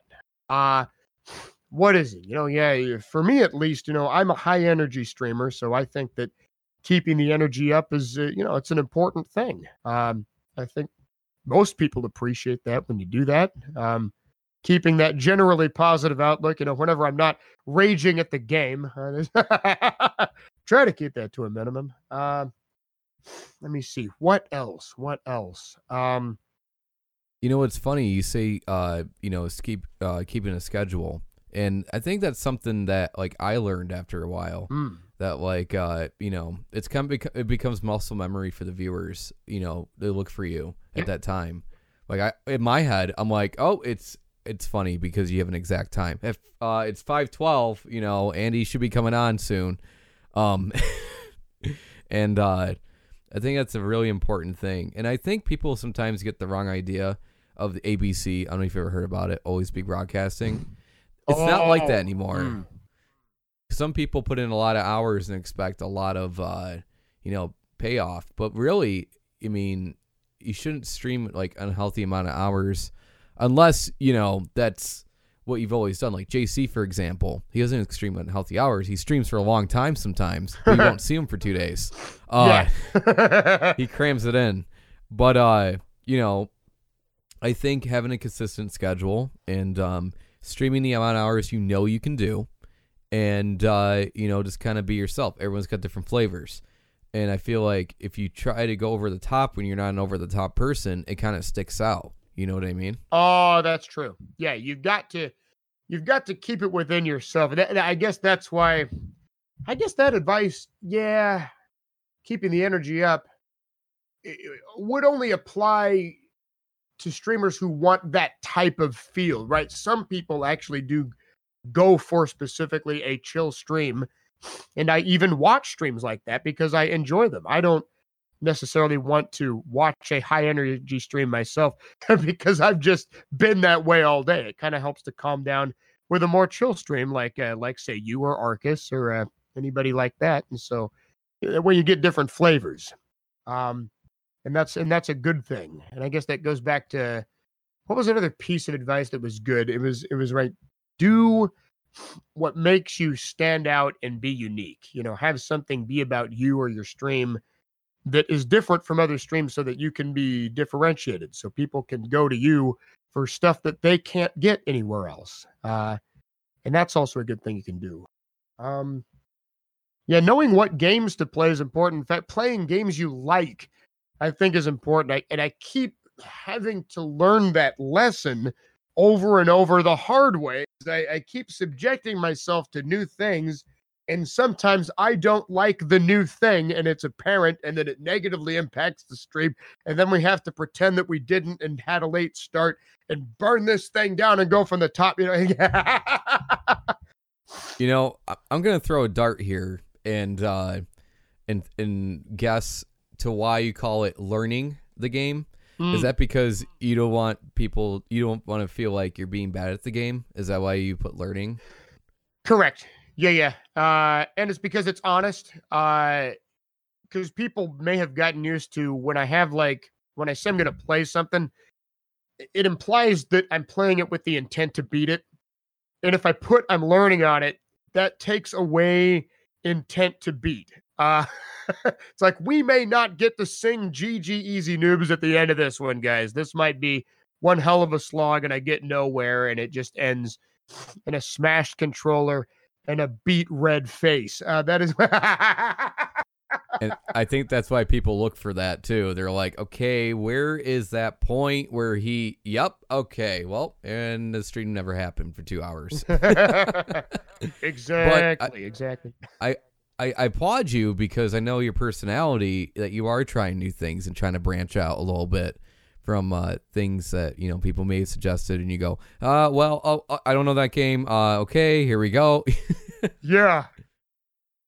It's I'm glad you appreciate, because I do need to work more different games into the stream, because that's what I learned is if I took every game I can beat and put it into a schedule, that only gets you about 3 months worth of content, and then I'm going to have to play all the same games over again, and that's not good.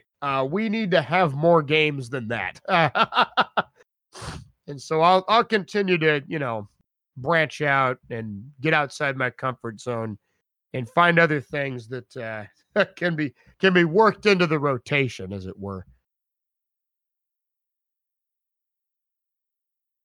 Yeah, and I think that's a great thing you're doing. You're trying to make it so you're comfortable trying to branch out things. And you're kind of telling people, hey, listen, I'm trying something new. It may not work out. Let's find out what happens. And the other thing is that you were talking about having a consistent schedule and kind of personalities.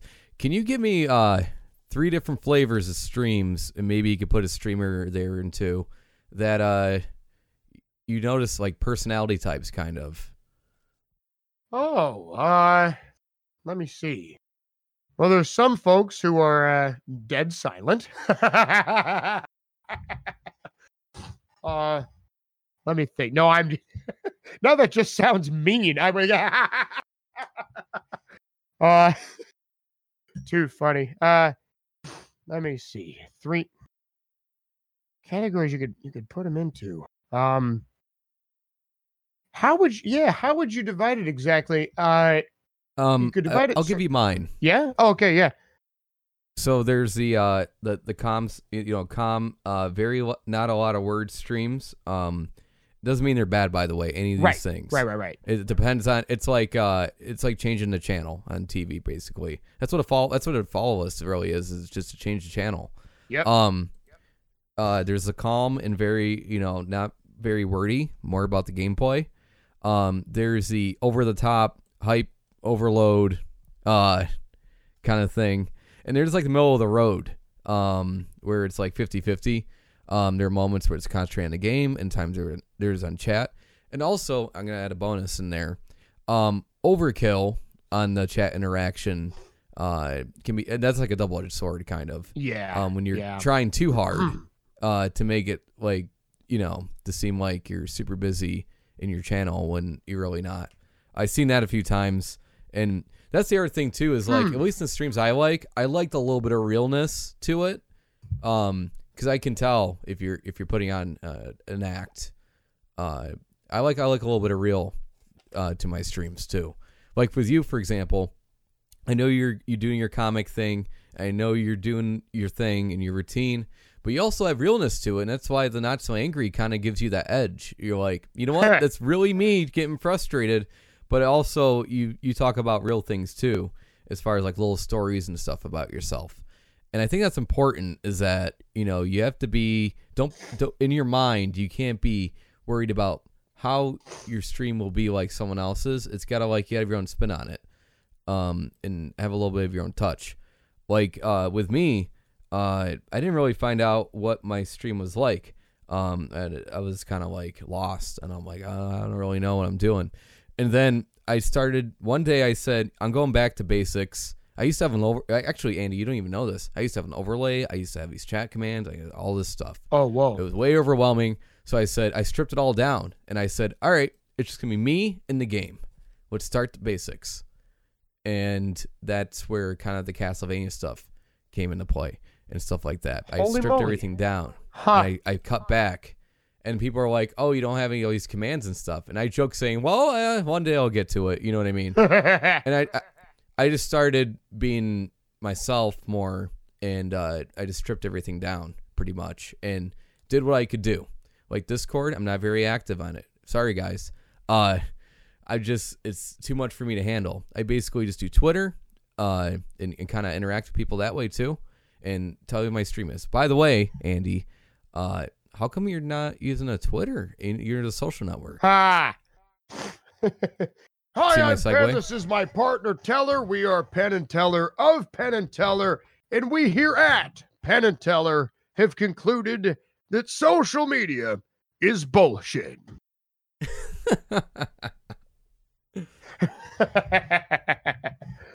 So that is why you don't use any social media as far as like your streaming stuff. I don't know. I don't see it as being that helpful. I don't think I'd get out of it what I put into it.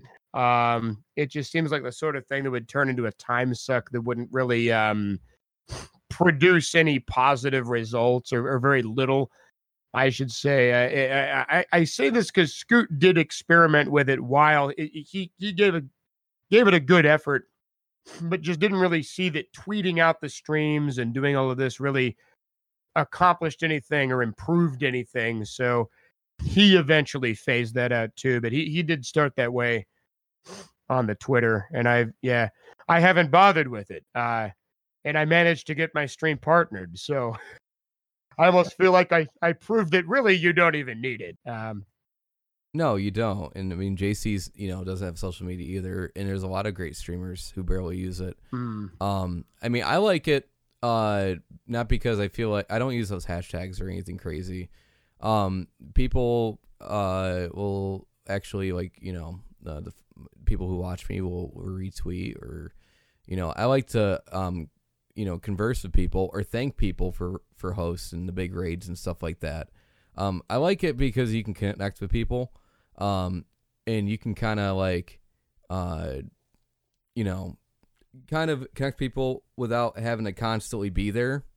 Almost, it's like you can do it once a day, or you can, it's not as much effort. I feel like, but you're still showing a sign of life. Like you're super active in your Discord, right? Me, I'm not a Discord person, believe it or not. I just a lot of work, and I only use it for now for voice or DMs pretty much, and I just don't have a lot of time, and that's one of the reasons why I like Twitter is because I can just tweet something, or I can reply to something, or if I'm watching someone speedrun, I can kind of see what they're up to if I can't catch their streams. I guess what I'm trying to say is that Twitter is a good way to catch up with people or to connect with them. That's one of the reasons. I'm just not a Discord person. But I can definitely see why Twitter would be well, no big deal. And then also a lot of people took time to build their Twitter to make it successful. Proton John, man, his Twitter. Oh, no kidding. It's a lot of the artwork and stuff. You probably see in his channel if you ever watch Proton. Oh, okay. No, that makes sense. A lot of it is Twitter stuff. People will tweet their artwork, and John will take time out of the stream to look at the artwork and recognize it. It's like the art corner pretty much. And shout out to Proton. I love that dude. He's great. Very much. He's been very supportive of the retro community, and I'm very thankful. I've even gotten the occasional raid from him, which is a huge boon for sure. You're very lucky if you get that raid. I've seen you get it sometimes too. I don't know why either. It's funny. Quick story. Again, I'm sorry I'm taking your thunder again. Quick story since we're talking about Proton. He first of all, I admire him a lot, and he's a good dude. But what's funny is that he showed up my channel one day, and I didn't realize that he actually followed me 2 years ago. I was like, this is weird. Wow. He showed up to my channel. How did he find me? All this stuff. And then I was like, that's weird. And I'm looking and I was like, all right, I gotta know. And he ended up he followed me because I think what happened is that Arcade Pit. Do you ever heard of Arcade Pit before? No. Smite runs a game show. It's like Nick Arcade, and two people go on Discord, and two people go on Discord and do challenges and game trivia and stuff. Check it out sometime. Oh wow. Smite and I believe Ty Tuesday. They're two streamers who are really good people. Arcade Pit. They basically it's like Nick Arcade, but it makes it easy. Anyways, I think they rated me randomly. I didn't know idea who they were. I think John was one of those follows that happened in the raid because I was playing Power Rangers, speedrunning it, and John, I believe, is a big Power Ranger fan. I don't know. That's why he followed me, but that's my guess. If I ever talk to him one-on-one sometime, I like to know his side, but he probably doesn't remember because he has so much stuff going on. But I'm sure. But anyways, he's a good dude, and you're right, Andy. He's totally supported retro. Like, Marin. We raided Marin, raided the Wee guy at one point. He raids a lot of small people if his primaries are not available, and that's something. I actually seen a video of someone getting angry, thinking it was an angry raid or something. It's always a good chuckle to see reactions. I was fortunate. He raided me a few times, and I didn't know how to handle it. When you get a raid like that, like Battletoads was like the first time he raided me, right? And I was in Revolution. I accidentally ignored it. You didn't know what had happened. You were trying to get through that game. It was the final level. It took forever for you to realize. And chat told me to ignore chat, right? For the 5 minutes. It was literally for 5 minutes, right? Wow. Yeah, that's what happened, and I felt bad. I felt so bad, and then I was like, "Oh, sorry, John." And I didn't get a response on Twitter, but then he popped up my channel again, and I was like, "All right, I hope he's cool with it." Yeah, I think that was like kind of a thing. I think he just he realized it because there's a famous video of him doing a Battletoads race with 3 other people, so he knew it was a blind race. So he knew, that it's a tough game. But anyways, that's my John story of how I kind of know him, at least. Wonderful. Yeah, it's weird. Twitch is a weird place, and but I think that's pretty much it. I mean, speaking of Twitch being a weird place, I'm glad I ran into you, Andy. And likewise. No, I'm glad I finally followed your channel, and then finally, after following, actually watched the channel. Now I know who you are, and then and all of these events coalesced into this moment we're sharing together. And I was really surprised. I thought this would be like an hour, episode, because I figured, Andy will probably want to rush through it. No, you literally talked about everything possible. If you don't know anything about Andy at this point, I don't know what you can learn. Oh, wow. Yeah, I'm looking at the I probably shouldn't say how long we've been recording because you've got to edit, but then I just saw the number, and that's as much as I'll say. Real quick, we'll do a lightning round because I actually been watching time. Oh, you have? Oh, okay, very good. Do you have any pet peeves on Twitch, and what are some good things that you like to see on Twitch? You can say basically, what I mean by Twitch is when you're watching streams and stuff. What are the good things that you see people do, and what are some of the pet peeves that you feel like? It can be chat related, it could be stream related, it could be your own experience. I got you. See, people. I thought you were gonna say what are my pet peeves of people in my chat room when I'm streaming, and then I'd be like, well, how long you got? Night that. And I'm like, what do you want me to do? Andy, you missed my comment. Yeah, goodness gracious. No, because I'm like, if I tell people that, I'm just giving them fodder for everything to type into channel to specifically annoy me. But no, you don't mean that list. You mean what I see other streamers do. Pet peeves. Let me see. Not reacting positively enough when people do nice things for you. That is a pet peeve. If someone does something nice for you on stream, you should be thankful and and express that thanks in a positive and meaningful and obvious way. That's just good, clean etiquette. My mama raised me right type of stuff. And so that would be a major pet peeve, is when the streamer either doesn't react to nice things people do, or even maybe reacts in a hostile fashion, which would be odd, but I think you know what I mean. Oh, what else? What else? Trying to think. I mean, yeah, if they're mean to their viewers, that would be a turnoff.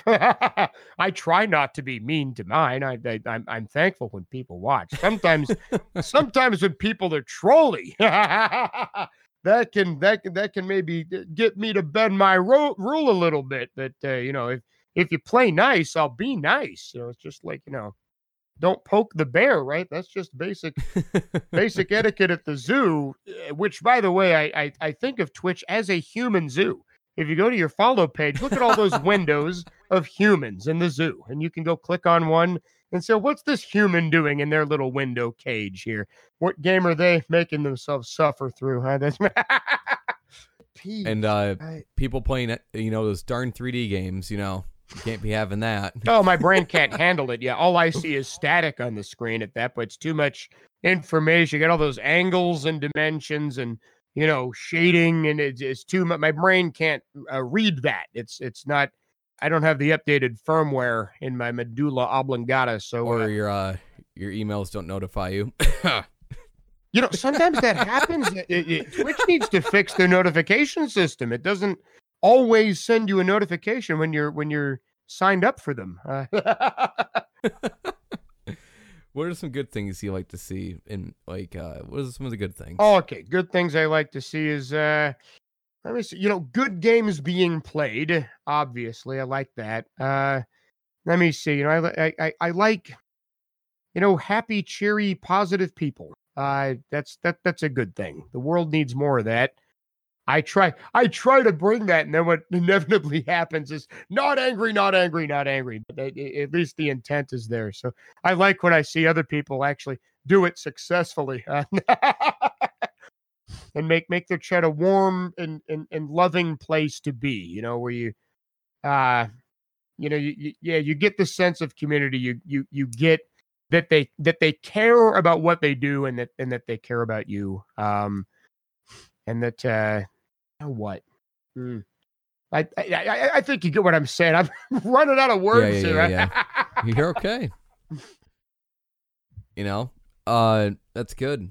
And I guess is there anything else you want to say or let the people know who you never get a chance to do because you're always so busy on stream? This is the time probably to do it. Yeah, it's tough to say. One thing that pops into mind, because I don't know that we got to hit on the topic, was the Twitch landscape has changed a lot. And I guess this goes back to earlier when I said I could smell the winds changing. Maybe now is the time to hop on the bandwagon and start a stream on Twitch. This was, way back in late 2015. I was thinking about it and did it at the beginning of 2016. Right now, as we're closing out 2019, there's a lot of streamers now. There are a lot of streams. Twitch has grown significantly, but which is good in that the platform is growing. It's becoming more popular. But then at the same time, if you're brand new starting out a stream, boy, it's going to be tough to grow because there's so much competition. So that means all of us streamers have to work very hard to give you quality. But there you go. That's just the economics of it, I suppose. We'll see what happens in the years to come. I don't think it's going anywhere. I think it's only going to continue to grow. But we'll see how that impacts things in the future. Yeah, I mean, I can agree. I mean, things have changed in 2 years since you and I have kind of started streaming, and it's really cool to really. I mean, one thing I love about the retro section especially is how smart they are too, as far as like identifying what they think should be in the category. People who think, like for example, if someone tries to play a game that's like Shovel Knight, they put it under retro. The directory doesn't work as it does in other games. they kind of go around and they have like a selection, and they see, well, that's just an indie game. I want to see like a console game. I want to see like an actual retro. Right. Very called. By the way, retro, very debatable category name, but yeah. Oh boy, you open up that can of worms. I'm thankful that it exists. No matter what it's called, I call it, very. It's very nice, and it allows people to try different stuff, look at different stuff, and gives them a space basically, and with a decent amount of viewership, and thanks to people like Proton, Arcus, and all the speedrunners who speedrun that category, you give other people chances too, like yourself. That's the thing. That's what's been so great about having that category is all of us who stream under retro are helping the community as a whole, because it bumps up that category in the directory, which will give us more viewership from people just kind of surfing Twitch, which is really good, that we can unintentionally work together like that. Yeah, I definitely agree with you. And I think it's, that's what I usually do. I usually try to rate retro, not because I'm biased, it's because I love that category so much. I want it to keep going and growing and keeping it alive pretty much. But anyways, I think that's where we're going to end it. If you don't have any final statements, I answered pretty much every question. Oh, wow. About the move, the peeing trees, how to say chef's name. We covered a lot. Coming from your, being a musician to learning to becoming a comic. By the way, I never finished my Wayne's World story. So here's the punchline of the joke. Well, not really a punchline. When you did the Wayne's World stream, I made a screenshot and I sent it to Dex Carvey. Oh, did you really? Oh, and how did he respond if he did? Didn't get a text back yet. Okay. He probably didn't get a chance to respond. I still keep in touch with Dex. That's awesome. Who does LA Guys podcast now once a week. Wonderful. Because I'm still kind of hoping like it probably won't happen, but it'd be awesome if Mike and Dana got back together and made a Wayne's World 3. That would be so cool. And you heard him here. Wishing for that Wayne's World 3. That's that was the Dex was actually on the studio or the stage or whatever you call it. What do you call it? The set. He was in a set of Wayne's World. And that's kind of like when Dana realized that he wanted to be with his kids, believe it or not. I'll be darned. Oh, yeah, okay. That's when he became a family man, pretty much. Wow. Yeah, at least that's the story you hold. But maybe we'll get Dex on here to tell the story better. But anyways, guys, we're gonna wrap. What's that? Real quick. You made me think of it. Final thought. Yep. Which is, I'm trying to think. Thoughtality. Thoughtality. Andy wins or something like that. No, we all win. That's kind of the whole point of the whole thing is I am so thankful that folks tune in and watch my show. Like, it's amazing that I'm able to do this for a living because in a lot of ways, this is a childhood dream because I always thought that radio was so cool. I never did anything in radio, but always thought that the whole format was so neat. But now I'm actually doing it in real life and people are actually listening to and liking the show, and it's in a format that I can actually do, because I don't think I could actually do real radio because there would be no interaction. But with Twitch, there's interaction. I can see you there. I can see that you're having a good time. I know I'm having a good time. And I was told that if the performer's having a good time, more than likely anybody watching the performer is. So, you've made a 38-year-old man's dreams come true. And I'm just very, very appreciative because who knows what else I could be doing if it wasn't for this. So I'm very, very grateful. And I'm very grateful to have you on here, Andy. I've been talking it up that I was going to have Andy on here, but I didn't realize that we'd be talking for this long, and I'm happy because I feel like you never get the time to actually talk about yourself. You're always giving the other people, and I thought about you as a guest. I was like, well, maybe this would be the chance for Andy to kind of tell his story a little bit, and that's kind of the goal of the whole podcast, is to give people a spotlight, because you stream all the time.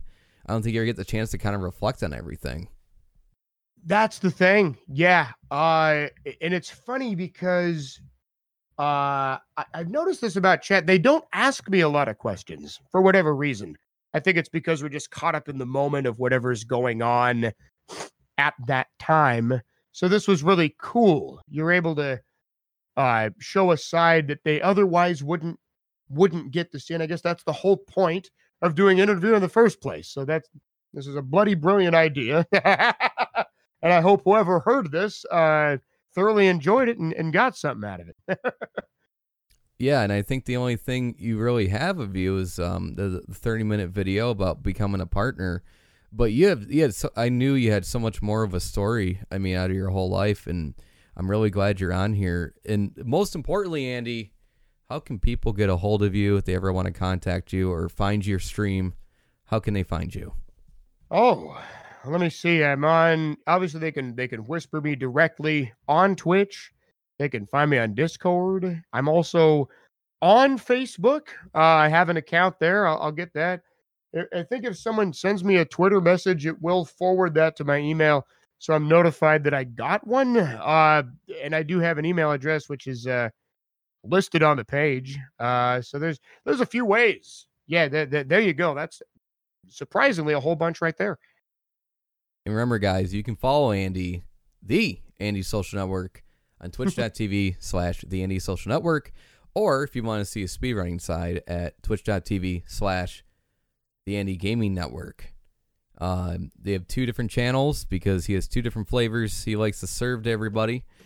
Andy, thanks for doing this. I appreciate it, taking time out of your day. We squeezed it in.